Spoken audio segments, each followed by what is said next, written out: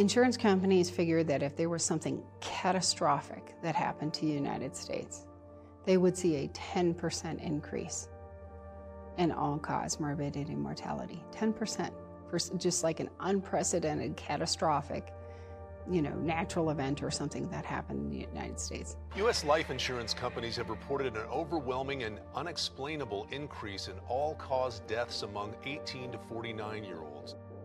40%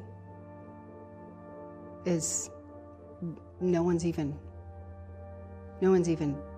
calculated that. I mean, that's never been factored into what things would look like. It's apocalyptic.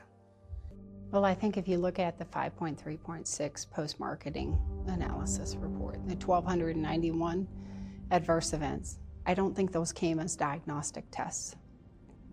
I think they came as confirmatory tests. You ordered a product, you wanted the product to kill people. Hey, stockholders, we got exactly what you ordered. Fourth shot, Bourla, the CEO of Pfizer. Good for CVS, good for Walmart, good for your health.